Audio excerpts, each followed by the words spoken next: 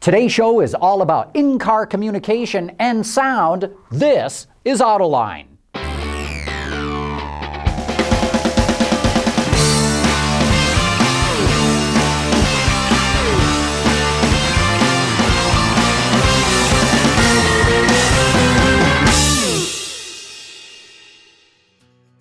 Coming up first on today's show is Chet Huber, the president of OnStar. It's a great communication service, mostly available in vehicles from General Motors. But as we all know, GM is in deep trouble, and now other automakers are going to offer services like OnStar. So how will the company respond to what's happening in the marketplace? You'll want to hear what Chet Huber has to say. After that, I'll be sitting down with a guy named Tony Bongiovi, who's come up with a way to transform the base radio in a car into a premium sound system. And he does it all with software. It doesn't need a power booster, an equalizer, or better speakers. Just some software that you download. It's truly a breakthrough. And besides, you're going to love this guy's story. He has an amazing background. So stay right where you are. We'll be back with Chet Huber and Tony Bongiovi right after this. Visit our website for even more great content all week long. Autoline Daily, John's Journal, podcasts, and even more. So click over and get your all-access pass to the automotive industry at AutolineDetroit.tv.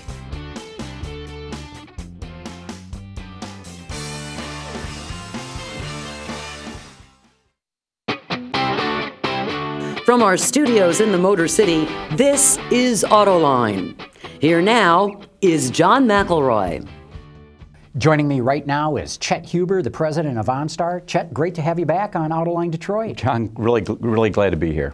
I got to imagine that you are in the same boat as everybody else in this economy, but especially the auto industry. Business must be terrible, or is it better than terrible for you guys? Well, I mean, it's an interesting time, right? I mean, it's we're living the dream, all of us.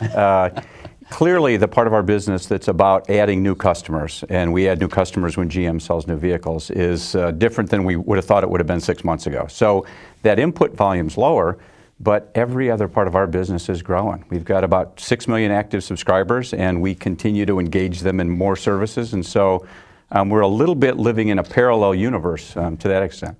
So you're in a good position in the sense that you have a business model that has people paying monthly payments to OnStar. So 6 million people paying those things must be a pretty good business model these days. Yeah, I mean, it really is. There was a thought a long time ago that this would be a great kind of counter-cyclical business to something like a consumer durable business like the vehicle business. And when it was an idea and there were no subscribers, it was a theory. I'd say 14 years later, with 6 million subscribers, it works. And the idea that there's an annuity stream created that makes the business work is important on the business side. More importantly, the reality that it's meaningful to people. I mean, it makes a difference. We're impacting people's lives, and that's what really creates the value and kind of makes the whole thing fit together. Looks like you're adjusting, too, because OnStar has, as you just mentioned, been on GM vehicles, but you announced, a little over a month ago that now you're open to selling your services to other automakers. Yeah, we've had some relationships in the past with folks like Volkswagen and Audi and Acura and Subaru. But those went away. What happened there? I think a transition in the technology. There was kind of a sea change in the wireless protocols from analog to digital. And General Motors took that on pretty aggressively and decided to kind of continue to iterate the hardware platforms through that. In a very non-traditional way. I would say the other vehicle manufacturers saw that as kind of another series of engineering developments to take on, and it's always a trade-off inside the auto industry where you're going to apply your resources. And so I'd say at that time the trade-off was made a number of years ago that they would apply them in a different direction. Frankly, now everybody's coming up with some version of this kind of service in their vehicles, and we're back in business with talking to the other OEMs. So any interest? Has anyone said, yeah, sign us up? Well, I mean, we've got all kinds of non-disclosures in place, and so I can't really get Well, you specific. can tell me if somebody has said yes, even if well, you don't disclose I'll let you say at this stage, we're encouraged. We're optimistic. I mean, we've really only started talking to the other vehicle manufacturers late last year, and a number of them were already down the line in some of their planning, and so I think it surprised a couple of them that the opportunity to kind of interact with us would be there, and I'm encouraged. Like I said, I think the the strength of the brand, the technology base that we've built, the relationships we've created with the 911 community and with other content providers, we built a pretty strong foundational position to interact with customers with, and I think the other companies see that. Yeah, and I want to get back into that 911 community and the like, but who's coming out now? Toyota's announced they're coming with a system, and I think Ford has announced as well. Well, Toyota's announced they're going to come out with a system this fall on a few vehicles, and it is a subset of the OnStar services. It's, at its core, it's around safety, security, and peace of mind. Oh, so this is through OnStar, though? No, it's not. It's a subset of the service suite that we have. They're engineering their own. But it has things like crash response and stolen vehicle tracking and the kinds of things that we've known forever are pretty important to customers, and the research will show that any way you cut the information. So they're going to enter the market this fall and grow from there. Ford's strategy is a little bit different. They started with a platform that was more tuned towards entertainment and Bluetooth connectivity for your phone. Yeah, the Ford Sync program. System. And I think they're looking like they want to migrate into a platform that covers some of the safety and security aspects. I think it'll be a stretch for them to cover it with the technology platform that they've chosen. But I mean, they're a big company. They'll figure something out, and my guess is they'll keep working in this direction. One of the things that you've talked about in the past when you've been on the show is the amount of infrastructure it takes to offer the kind of services. You need all kinds of operators, and you have to have all kinds of data banks and all that. Are these other competitors of yours catching up now? Well, I mean, there's really only one other company that runs a call center in this space today of any volume. It's a small company in Texas. And they're, at this stage, providing some services to folks like Mercedes and folks like BMW. But the end-to-end nature of what it takes to make this work, I mean, there's some very serious vehicle engineering work that needs to be done to make this integrate as deeply as it needs to. There's wireless network issues that I wish I could tell you were simpler than they are. My hair used to be a different color back in the day when we didn't understand it as well as we do today. And then obviously there's the call center side, and we just filed for our 500th patent in this space. And I can tell you personally, when I started as part of the initial launch team, we were told we didn't have to invent anything. All the technology companies that wanted to be the arms merchants to this market development said it's all done, it's all invented, just take our stuff and it'll work. And there are a lot of days I would have wished that was the case, but it isn't. And we still file for patents right now at the rate of once every 6 days. And so, are other people coming into the space? Yeah. Are they starting to learn? Yeah, but I mean, they're literally 200 million service interactions behind us. Somebody that starts today and has their first interaction has almost 200 million more to go before they're at the stage where we are today. How big is the market then? You mentioned that you've got 6 million or nearly 6 million paid customers.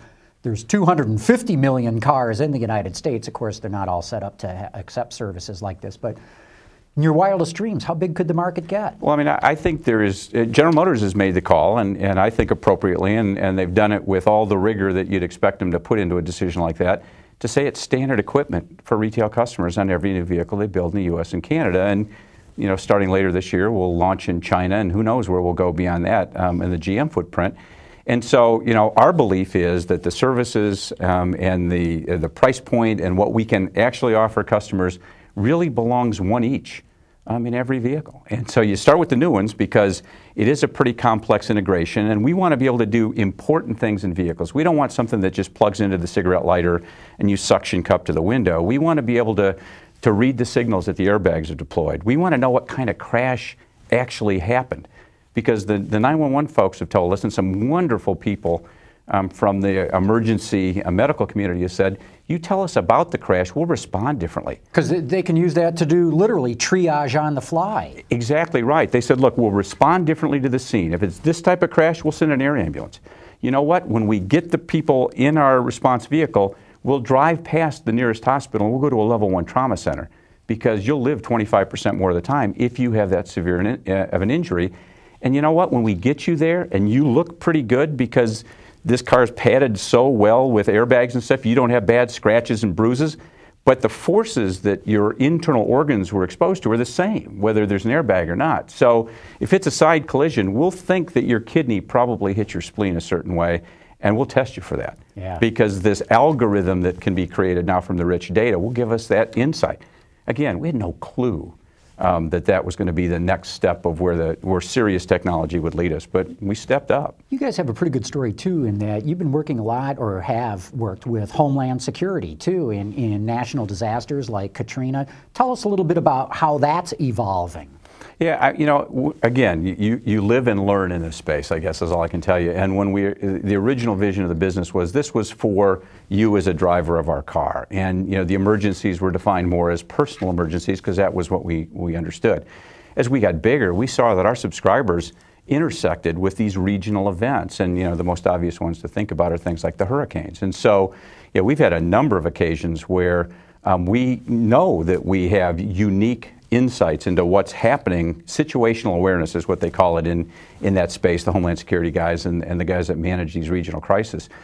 And we can kind of see patterns of call types that would illuminate issues like where are the constraints to folks that are leaving the area and what are the challenges that they're facing. And we've actually had some discussions with FEMA and Homeland Security, and frankly, what you have to do in this space, it's very fragmented, is you have to have relationships with counties, because that's how a lot of these conditions are managed. So we've literally have created unique relationships with hundreds of coastal counties where OnStar, if there's an event called there, gets a seat at the table virtually in the discussion so that we get the information real time on which shelters have the right kind of openings right now, what's going on with the hospitals, what's going on with the evacuation routes. And what we've created is a reverse Good Samaritan capability where the folks there might say, you know what, we don't know if this bridge is out over in this particular part of the county. Could you guys use your technology to create a circle around that space, and the next call you get from an OnStar subscriber, could you ask them if they'd be willing to participate as a Good Samaritan? Tell us what they see. Our customers love doing that. I mean, we get 10,000 calls a month right now on every Good Samaritan case you could imagine. We've got a relationship with the National Center for Missing Children for Amber Alerts. People are in to do that. They want to do that. They want to be a good part of the community. You mentioned China a minute ago. Tell us what your international plans are for OnStar. Well, China will be the first, kind of movement for us outside the United States and Canada. Pretty exciting. Obviously, a lot of things going on in the Chinese automotive market. Really exciting place to be. GM's got a terrific position with SGM in that growing market. And there's a lot of interest in advanced technologies, particularly advanced technologies that can help in the area of safety. As they're going through time-lapse photography growth, right, of people on roads. And so there's been a lot of interest, both in terms of the consumers there, but also the equivalent of the 911 agencies in China to say, what can we bring to bear from a technology standpoint in a state-of-the-art capability that can help connect the dots when something goes wrong and we have accidents or we have crashes. And so we're really excited about it. There's a lot of moving parts, as you might expect, to figure out how to make something like that work in China. But we've got a great team on the ground. We've been able to take a lot of the insights that we've got here out of North America and apply them very directly to China. And now we're kind of creating the Mandarin voice rec. I mean, all of the things that you just realize you have to do in parallel. We translated turn-by-turn navigation into Mandarin. I was actually in Shanghai late last year, and I'm not sure I was supposed to be driving a vehicle, but I drove a vehicle with turn-by-turn navigation with Mandarin kind of voice prompts, and luckily I was sitting with a Chinese engineer in the front seat next to me telling me what they just told me so I could take the right turn, but it's just fascinating stuff. Well, real good. Chet Huber, thanks so much for coming in and bringing us up to what's going on with OnStar. Terrific. Appreciate it, John.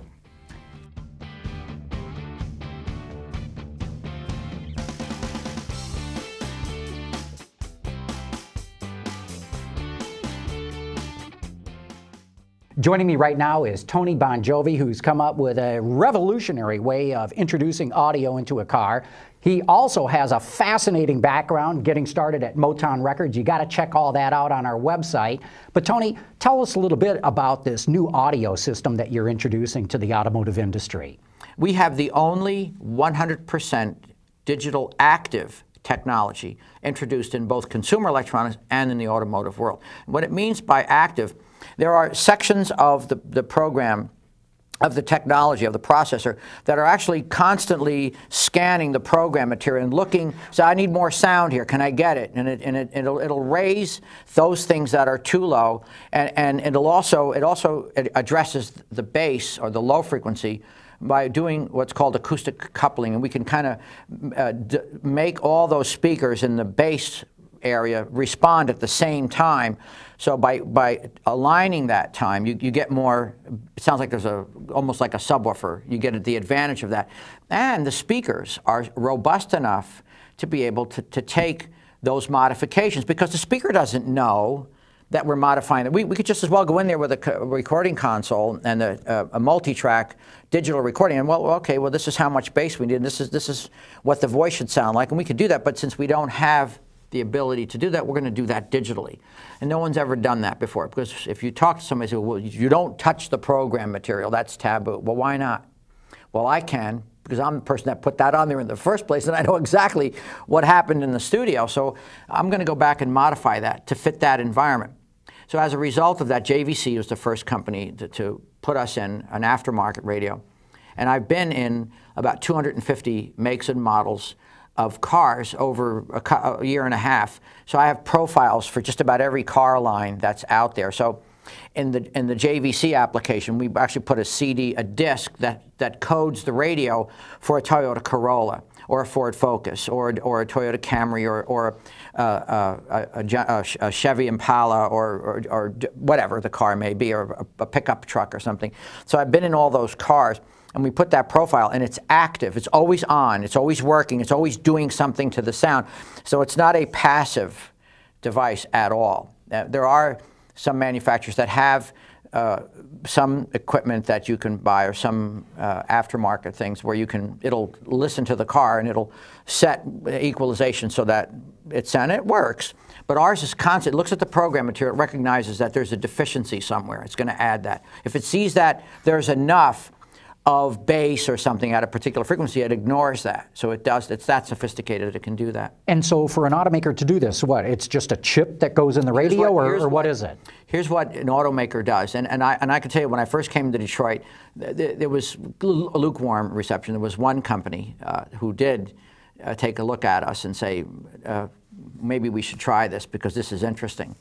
And with the downturn in the economy and people having to downsize, I went from nobody calling me in Detroit to now I'm here today doing this interview, but my day started at 5 a.m. with meeting after meeting after meeting with now they want to hear from now they want. Well, there are some manufacturers that I can't talk about. They are going to implement it, and here's how it works.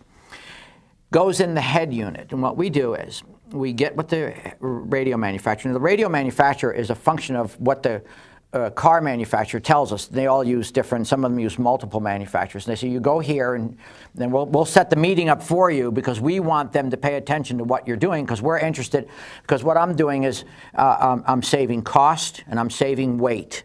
And those are two big things. How do you save cost and weight? Well, you save cost because we're not adding any speakers. We're using the factory speakers. We're not adding any weight because the system that we're doing, it uses a digital signal processor in the radio. And in some cases, we're able to use the existing digital signal processor that will accept our code. So you're not adding any weight, and you're getting this huge improvement in sound. And I know you had an opportunity to listen to a car with the JVC radio, and obviously you heard there is a big difference when you activate the technology. In fact, some of the OEs want that activation button to be on it. So we have in consumer electronics, we have where you can turn the technology on, and it makes a big difference because we're taking advantage of the available space in the mechanical design of that speaker by modifying the program material to tell that amplifier that this really doesn't sound the way you think it does. What you're really hearing is this. Of course, the amplifier's dumb. It doesn't know. Neither does the speaker. The speaker's just going to respond to what you tell it to do. But in order to do that effectively, you have to address the program material. There's no other way to do that unless you put amplifiers and speakers in the car. So what you're able to do is take a base audio system, add this chip to it, and give an automaker a premium sound system. You get a for just the cost of a chip. Right. And they don't have to put in bigger speakers, which saves them real estate, as they talk about, just space inside the car. And those speakers have huge magnets on them, so that's how you're saving weight. You don't have to go to big ones. No, right. Well, the entry, originally it was for the entry-level market. I was trying to find an upgrade for that, but now earlier today we had a meeting to come up with an upgrade. So it's the Bon Jovi Acoustics system. We're talking about coming with a Bon Jovi Acoustics Platinum, a Gold system, and a Platinum system, which would start to inch its way toward the luxury car market. But we can do that at a fraction, not a fraction of the cost. But a way lower cost. Yeah, much lower cost. We're talking to amplifier and speaker manufacturers right now. And also OEs are taking an interest in what I'm doing. No one's doing this. So it's in the aftermarket now through JVC. Through JVC. And we will see it from an unnamed automaker when? Very soon. This year? This year. It'll be introduced by a major manufacturer. And we're kind of excited about that because it's something that I wanted to do. I wanted to bring something to people who buy those entry-level cars and say, just because you're driving a Jaguar or Cadillac, I can do that with my Toyota Corolla or my Ford Focus or something like that. Because I'm all about, I want to bring something to the masses that's cost-effective. So we have a weight savings, we have a cost savings. It's easy to implement, and I'm using the Bon Jovi. It's my name, so I figured, well, there's a good segue. And I have all this background. Coming from 45 years, giving away how old I am, starting at Motown in 1966, and bringing all that experience, and I have enough of an engineering background, I understand what's going on, and I understand the basics of accepted standards and practices from the engineering level. But then I can go in there and say, all right, now that that's done, now it's time to really do it. And it takes, I'll tell you how long does it take to profile a car? It takes about 5 days, about 6 hours a day, and what I tell my friend, and 2 cases of beer, because it's extremely tedious work, and you have to take a break. And when you have to listen to all types of music and all that were recorded at different time periods. You have to go all the way back to the 50s to the present day because the technology and techniques change, and the way we make music today, it's all synthesized. So we have to address all of those issues when we do this. Well, Tony Bon Jovi, thanks so much for coming in and telling us not just your life story, but this really cool stuff that you're doing in cars as well. And thank you for having me. I enjoyed this. It was a lot of fun. Yeah, it's been great.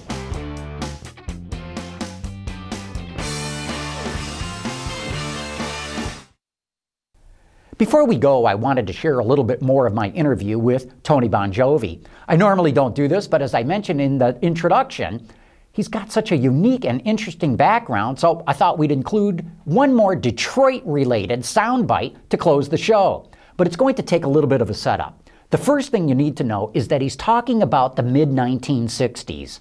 That's when Tony Bon Jovi was just a 17-year-old New Jersey high school student with dreams of becoming an engineer in the exploding music business.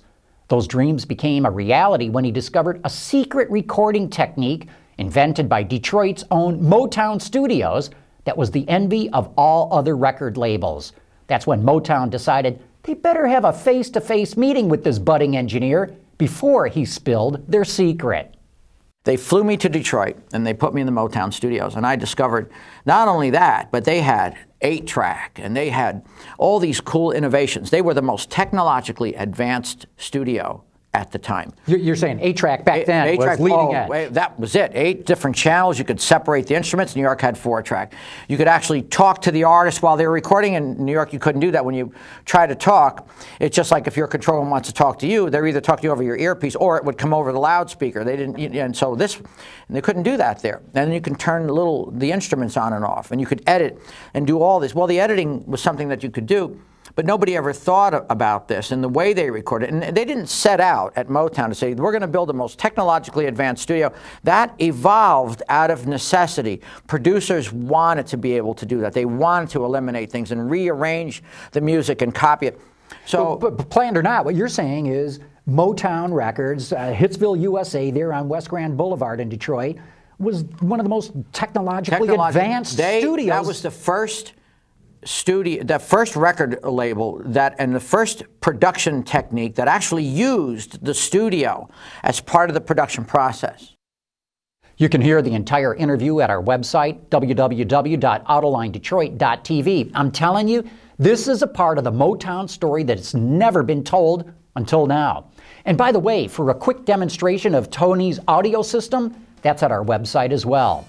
Anyway, that wraps up this show. Thanks for watching. We'll see you next week.